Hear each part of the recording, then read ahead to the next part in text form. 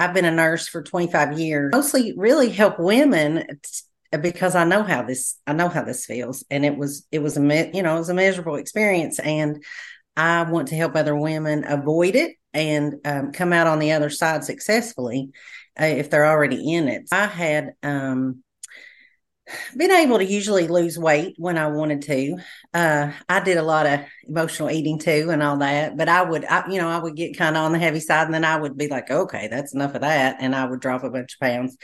But as I got on into my 30s, late 30s, and definitely in my 40s, um, it became very hard to lose weight. And so that last time that I was going to do that, no weight was budging.